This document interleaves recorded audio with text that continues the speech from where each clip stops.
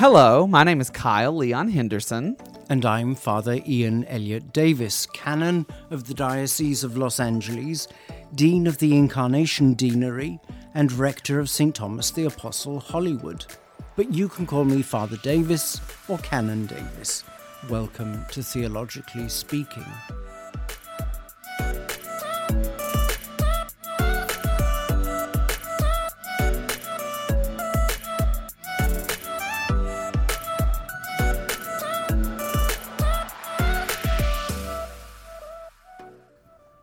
Hello, and welcome to Theologically Speaking. I'm Kyle Leon Henderson, and I'm here again with Father Ian Elliott Davis. Hello. How are you? Good afternoon. I'm doing very well.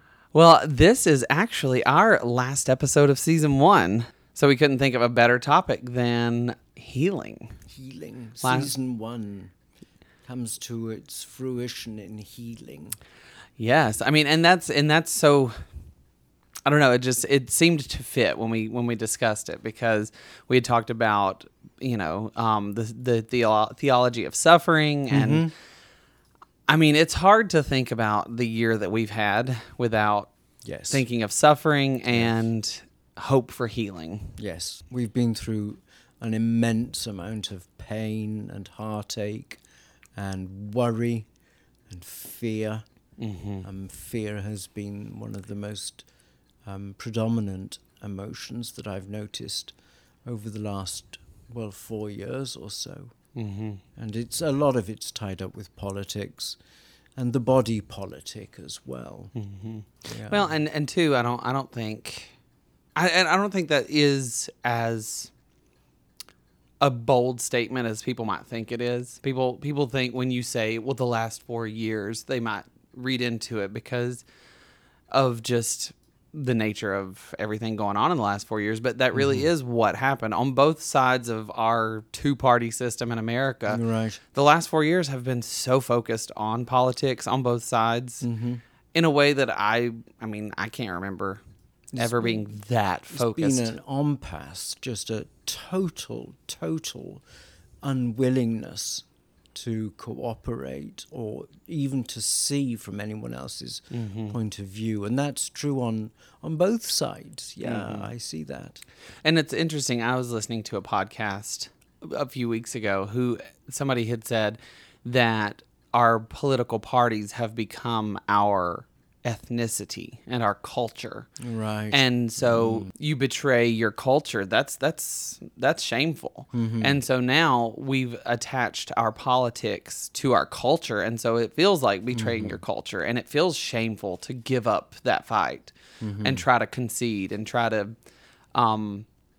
to find communion with each other. Yeah. It feels like you're betraying yourself. And I don't know that there's anybody in at least America, because I haven't really talked to a whole lot of people worldwide. I have a few friends, but I don't know anybody who wouldn't say it feels like we need to heal from this year, especially this year. Yeah. Theologically speaking, where do you begin to heal? Is it tied up with identity politics as well, some of this stuff? The confusion that's around and people desperately trying to cling on by their fingernails onto what little scraps they can hold on to. It feels like that for me, definitely. I mean, that just, It when you say that, it's like, well, of course, it feels like that's where we're at. And I think for me, this week has been new developments for me. As I was telling you earlier when I came in, I feel like I've kind of hit rock bottom in a sense, because my father passed away 2.5 months ago, and then I actually lost a couple of friends in a tough decision to cut them loose because they were toxic. And so that was on the heels of that. And then this week I actually lost my job. So I feel like for me, it's hard to stop fighting. And I think I need to stop fighting to begin to heal. And I wonder, I feel like that's probably a lot of what other people are feeling too. You got to just surrender. Yeah. a bit to what is. The classic 5 stages, aren't there, to that healing process. There's the denial, the complete, oh no, I'm going to carry on doing what I've always done. I'm going to ignore whatever the situation is. Anger, bargaining, depression, and then finally acceptance. That's the theory of it. It's all very well to talk about the theory. It's the practicalities, the actual living those out in one's experience, and trying to get a hold of what's going on, trying to grasp what on earth is the direction that I'm traveling in. That's to do with healing and the therapy that goes along with any kind of malady that we may be suffering or experiencing.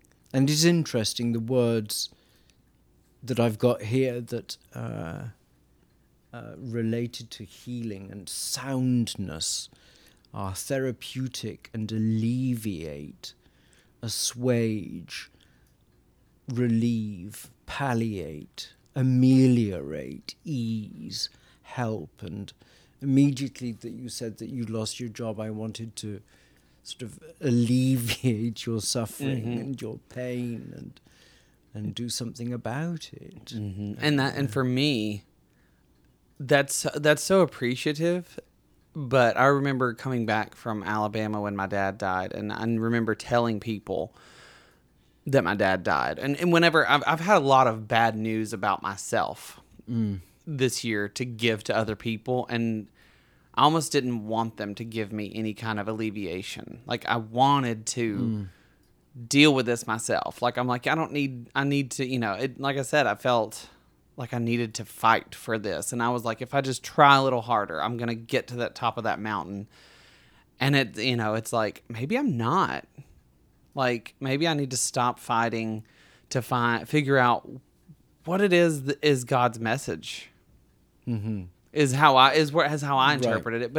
But also in this year, there actually is so much physical healing that needs to happen with a world pandemic. Yes. So I think at this point, we all know people personally who have at least had the pandemic or had COVID-19. Yeah. Many people know people who died from it. Thankfully, I know many people who've survived it. So that's good. What would you say is like something that would give people hope from our theology? Sure.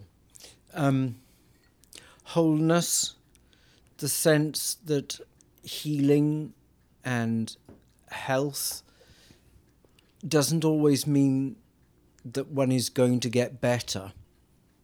That's something that I've come to realize during my lifetime, is that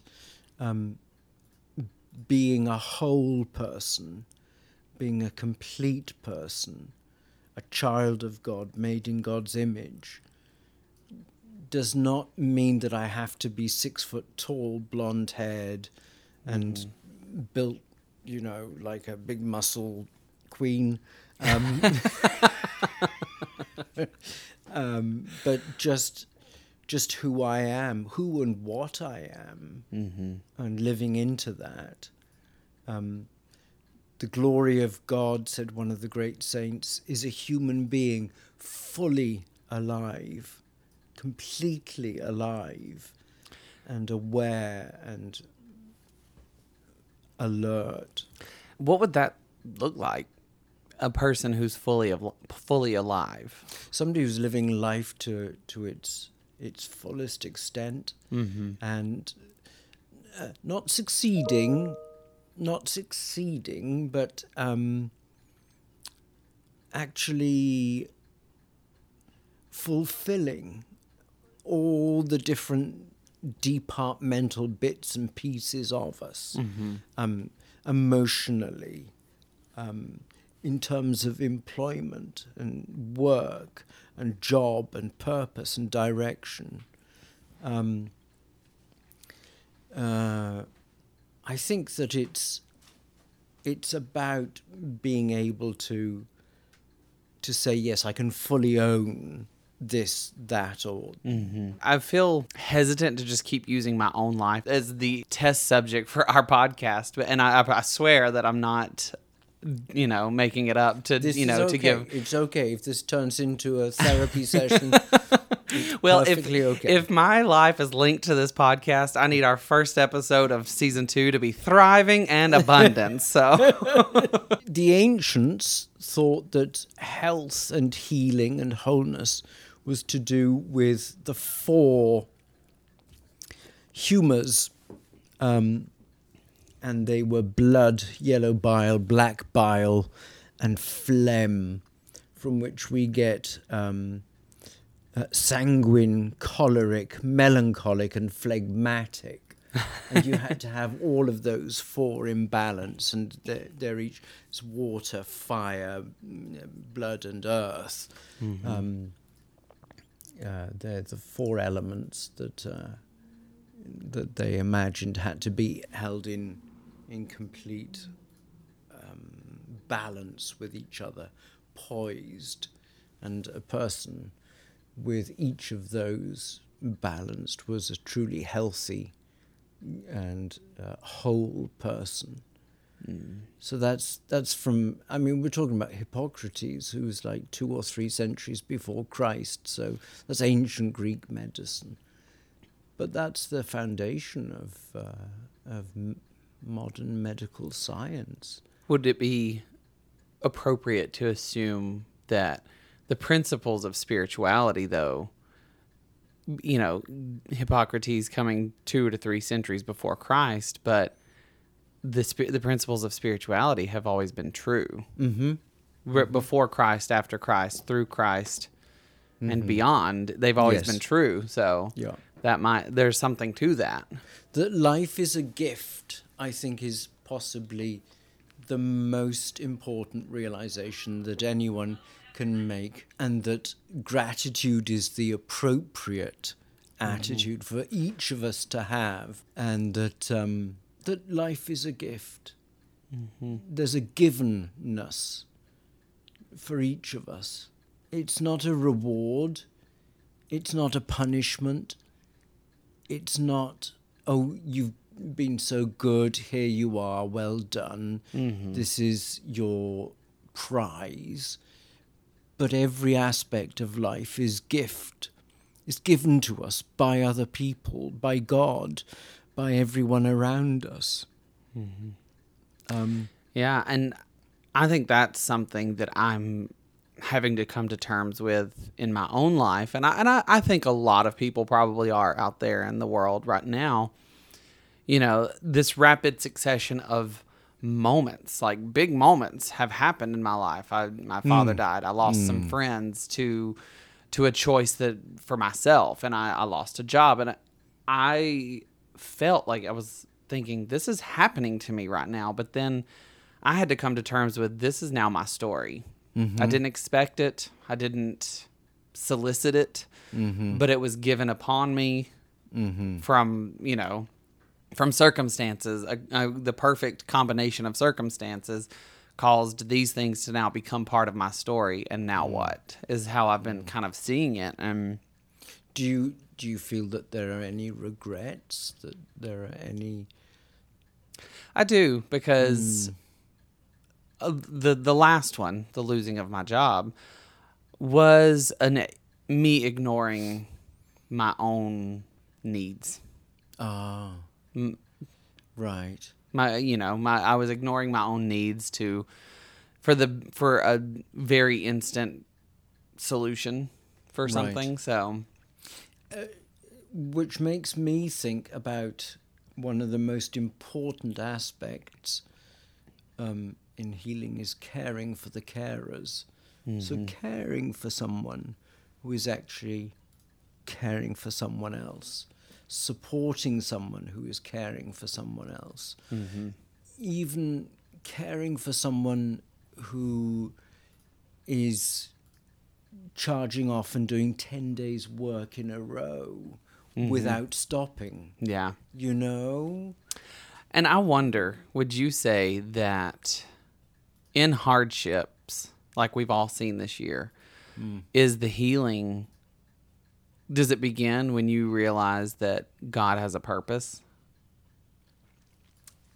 That might be me fishing for some good news in life, but I think my fear there would be, how does one discover God's purpose?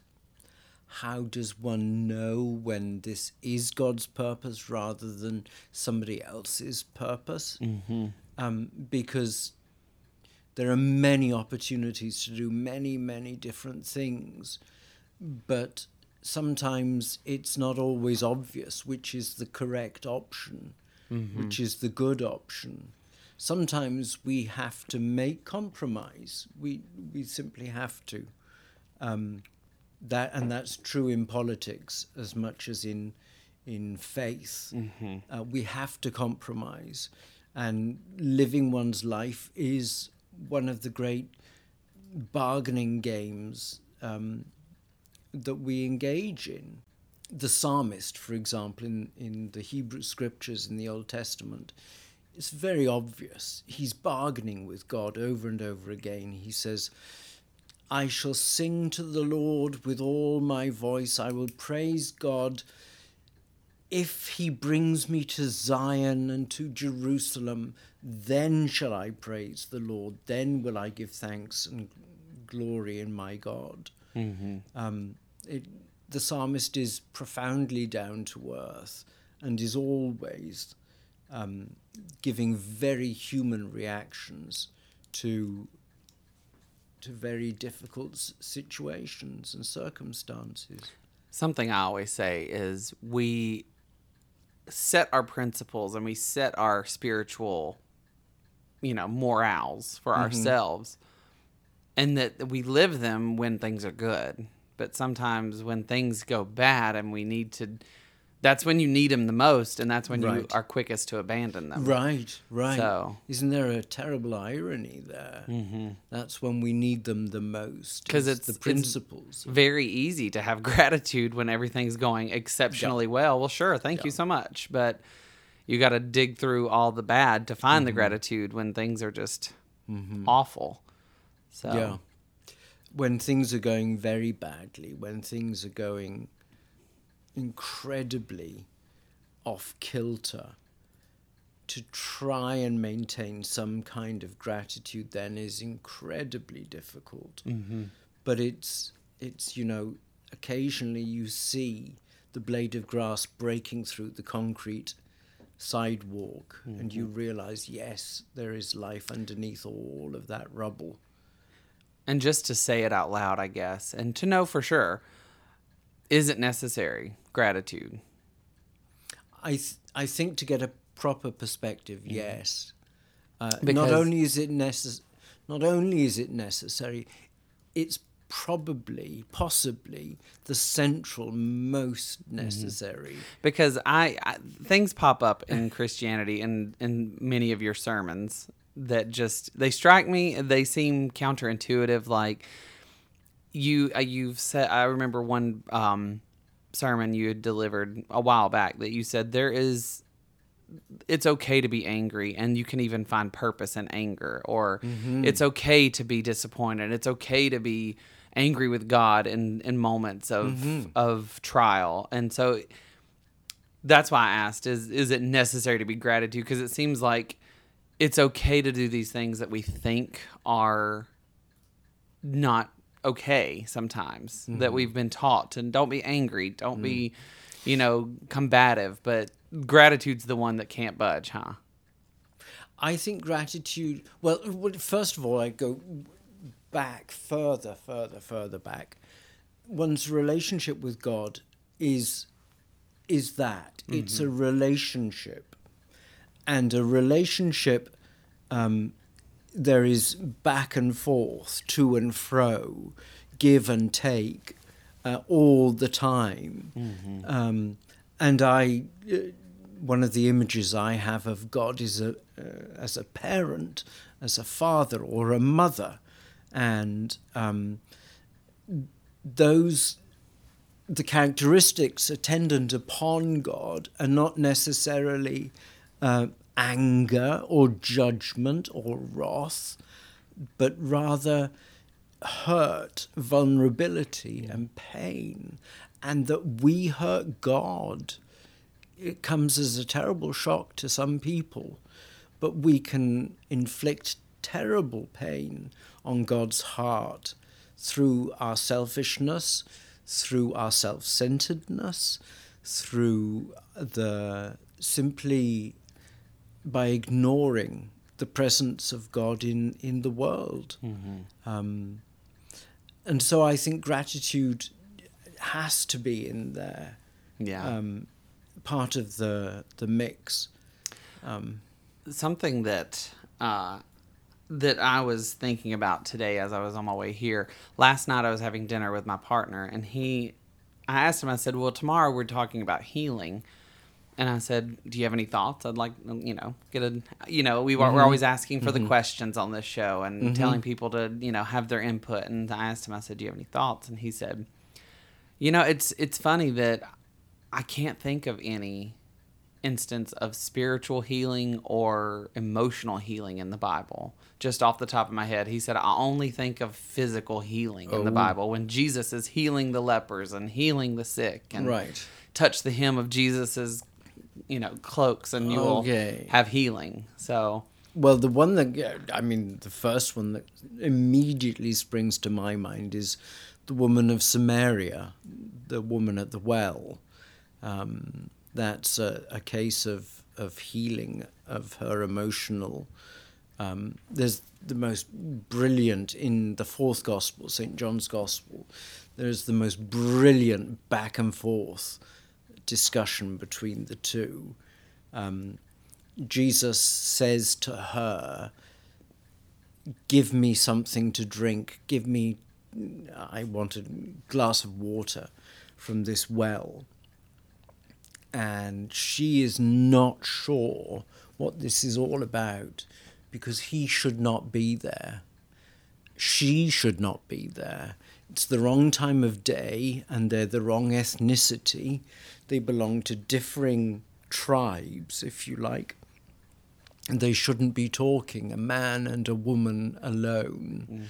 And it's a shocking tale if one looks at all the cultural aspects of what's going on. And she says, you don't have anything to draw the water up from the well with, because he says that he can give her a drink. He can slake her thirst with living water. And she doesn't, she's not getting it. She's not understanding what's going on. So Jesus says to her, bring your husband. Bring your husband. And she says, well, I'm not married. And Jesus says, you have spoken rightly, because the man to whom you are now married is not your husband. You've been married 5 times. And it's a great back and forth banter between the two. And the ultimate part of healing in that encounter, because St. John's Gospel doesn't have miracles, it has signs, it has semeia. And the ultimate meaning, or one of the ultimate meanings of that sign, is that Jesus has a thirst to slake her thirst, in her finding satisfaction at this well, drawing water. She will also then partake because she has spoken to the Lord of life. She will partake of living water, and so she rushes back off to the village, the Samaritan village that she's from, and she brings people to meet Jesus. It's the first time in the New Testament that people are brought to conversion. And she is the first if you like, apostle in a way. She bears witness to the presence of Christ. And that whole sign, Samaya, is about the healing of her mind. She shouldn't be at the well because she's been ostracized. She's been shunned by the rest of the community. So she's out there in the heat of the day when no one else would be there because maybe there's shame, maybe there's horror, maybe she doesn't want to see the neighbors or the people who might sit in judgment on her. And so kindness changed her. Kindness, being open and ready to listen to her. Because that's always what Jesus does in the New Testament. He always asks or inquires. He always wants to know what's the situation, what's going on here, who is who and what is what. In St. Matthew's Gospel, there's the most tremendous account where Jesus says to the man who was blind, what do you want from me?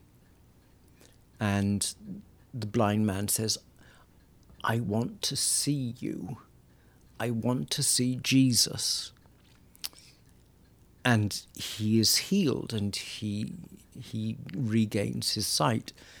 Just a few verses later, Christ asks the apostles, the disciples, the inner band, St. Matthew, St. John, James, and Peter, the inner band of disciples, he asks them what they want. And what do they say? We want to be the greatest in the kingdom of God. We want to sit one at your right hand and one at your left. They've completely missed the point. The blind man had the real insight. Ironically, right. He had insight and vision. He wanted to see Jesus. That's the right answer. But I want to be glorious in your kingdom. Well, that's the wrong answer. And that seems like such a profoundly appropriate parable for where we are in life right now, in this world where people want the glory, they want to win, they want it feels like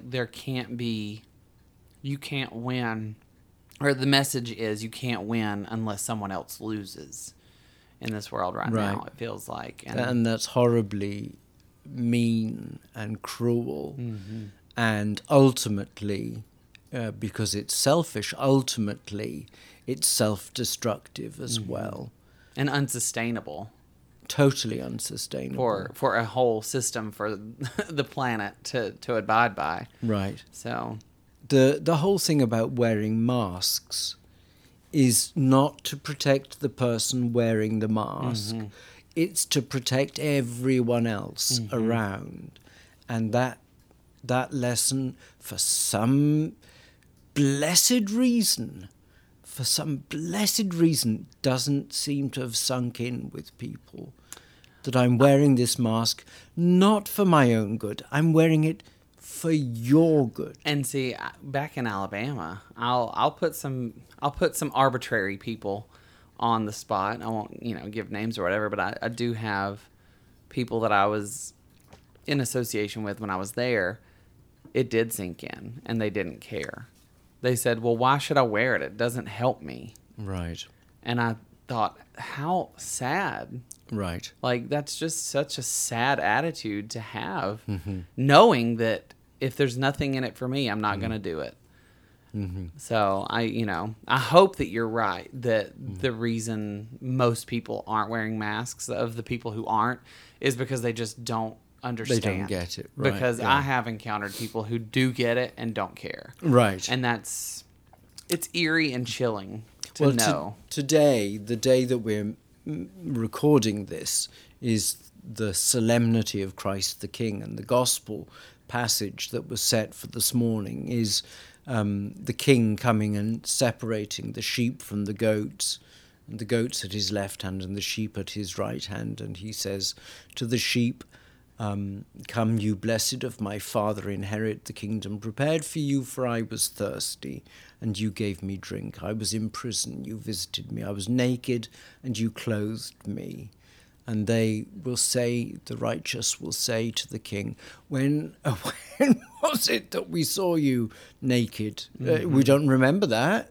When were you thirsty and we gave you something to drink? Can't remember doing that either. And the king says, inasmuch as you did it to the least of these, my brothers and sisters, you did it to me. And to the wicked, he says the inverse, of course. Depart from me, I know you not, because when I was naked, you did not clothe me. When I was in prison, you did not visit me. When I was thirsty, you did not give me anything to drink. And they will equally protest, when was it we didn't give you something to drink? When was it we didn't clothe you? And the king will say, when you did not do it to the least of these, my brothers and sisters, you did not do it to me. That's an indictment of American politics, if ever I have heard one. Yeah. Because there are just too many businessmen in politics. It's not about being statesmanlike or making decisions for the good of community. It's about making damn money. Yeah. And that is wrong. That is evil. And I think my frustration in American politics is that for you to say that that's what's wrong, everybody agrees that that's what's wrong, but everybody thinks that they're doing it correctly. All the voters, all the politicians, everybody thinks, like, I've done what I'm supposed to do. It's all of them that hasn't done what they were supposed to do. And it's hard because, everybody can think of examples where they have done what they were supposed to do in their own life, but we endorse people who endorse things that are not of that nature. And it's a big quagmire, I guess. Well, is what it feels like. Yeah. Big companies who are able to lobbyists, to pay PR companies to talk up your brand, your label, whatever. So that you can get the necessary legislation through to enable your company to prosper even more. That's not politics, that's business. And that's just plain wrong. And also, I think about how people are unwilling to sacrifice. They want the hungry to be fed. They want the the naked to be clothed, in that symbolism, but not if it means I'm going to have to take off one of my layers, or if I'm going to have to withhold myself from one of the servings at my dinner table. I don't want, if I have enough, if I have more than enough, I'll give just a little. But I'm not going to share. That's just not going to happen. This touches on a very raw nerve for me, because I'm a religious person and I believe in salvation. I believe in the kingdom of God. But I believe I will not go into the kingdom of God until I have ensured that everyone that I know and love and come into contact with gets there before I do. There's a sense, it's the old Buddhist teaching of the bodhisattva, that the bodhisattvas they went through reincarnation, incarnation, and every time they came back as a higher form of being. What is bodhisattva? It's the Buddhist name for a saint. And they'd come back, and they'd gradually evolve, in inverted commas, until they reached the gates of nirvana, of paradise, when they could break out of the cycle of birth, life and death, birth, life and death, birth, life and death. They could break out of that as they reached the gates of nirvana, and they would say, no, I will go back to being a rock to bring more people to this point of nirvana. I will go back into the cycle. I will go back and be the lowest. And that's part of the teaching of Christ in the New Testament, is that he takes the lowest point that there is. In the fourth gospel in St. John, the incarnation of the Word, in the beginning was the Word, and the Word was with God, and the Word was God, starts at the very apex of creation and becomes incarnate and becomes a human being and becomes one with us. And then takes physically the lowest place when he washes the feet of the disciples. Mm-hmm. He stoops down, and that's when St. Peter remonstrates and says, you shall not do this to me. You can't do this to me. You can't wash my feet. I should be washing your feet. And Christ says, no, I must wash your feet. And it's a symbol of how we are to treat other people, how we are to treat one another, how we are to put other people before us.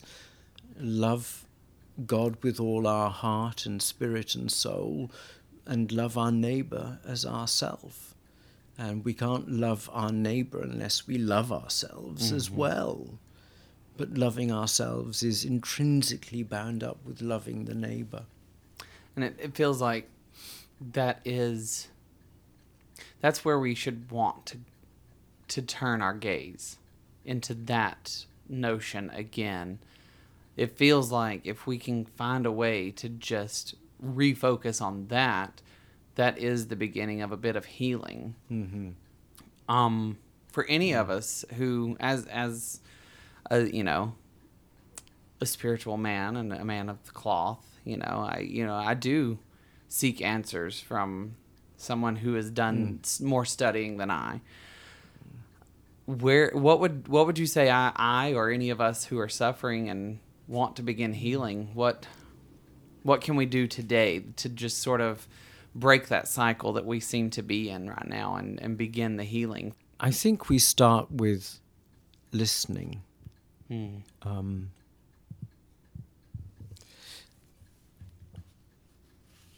I read some words this morning that I heard a friend of mine quote from a poem, John O'Donoghue, who, the words are these are the words, they're simple and they're straightforward, but they've got hidden depth. This is the time to be slow.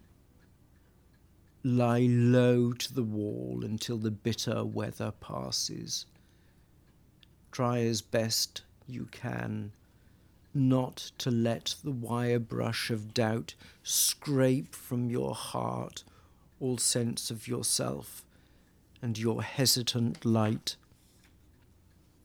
If you remain generous, time will come good, and you will find your feet on fresh pastures of promise, where the air will be kind and blushed with beginning.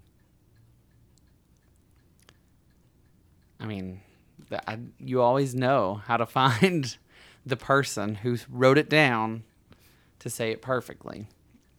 That's it. I love that, blushed with beginning. That's...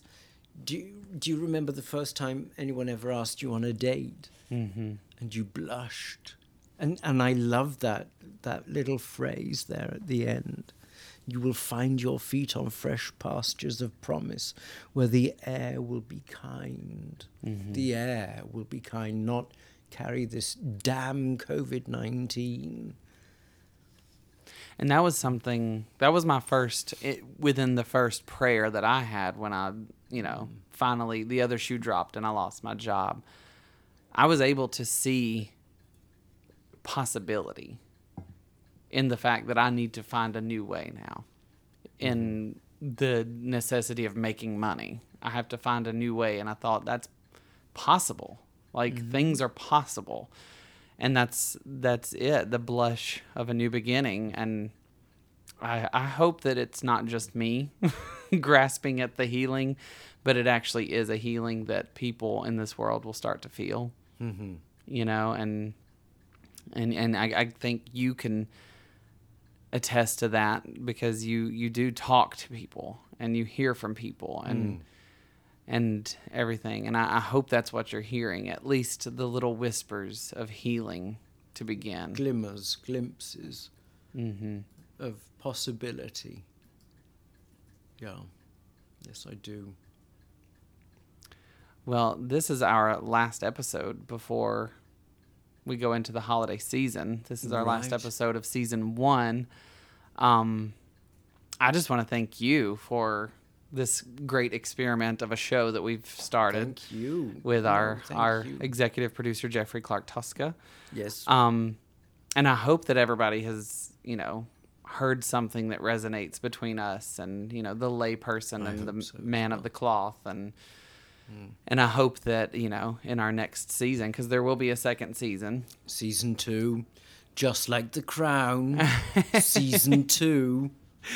So I hope that people hear that and they want to come and they want to join this conversation and everything. And I think our season 2 will begin sometime around Advent. I hope everybody listening to these shows will submit their questions, submit topics they want to hear about. I hope you'll go to the St. Thomas the Apostle Hollywood Facebook page and, study about what we're doing here at our church as we continue on as best we can in the ways that we know how with the given circumstances. Yeah. Is there anything you'd like to leave our listeners with as they go into coming winter? I'd like to say thank you and how much I appreciate you taking time out of your busy schedule and coming and talking, and I enjoyed that immensely. As do I. Thank you. Well, until we meet again during Advent, thank you, everyone. Thank you. Theologically Speaking is a production of Church Nerds Media. Executive producers of the show are Jeffrey Clark Tosca, Father Ian Elliott Davis, and Kyle Leon Henderson. Associate producer is Ed Tosca. Theologically Speaking is mixed and edited by Kyle Leon Henderson. For more information about St. Thomas the Apostle Hollywood, visit our website at www.stthomashollywood.org. Follow us on Instagram at stthomashollywood, or visit our Facebook page. If you love this show, don't forget to tell your friends, rate, and review our show.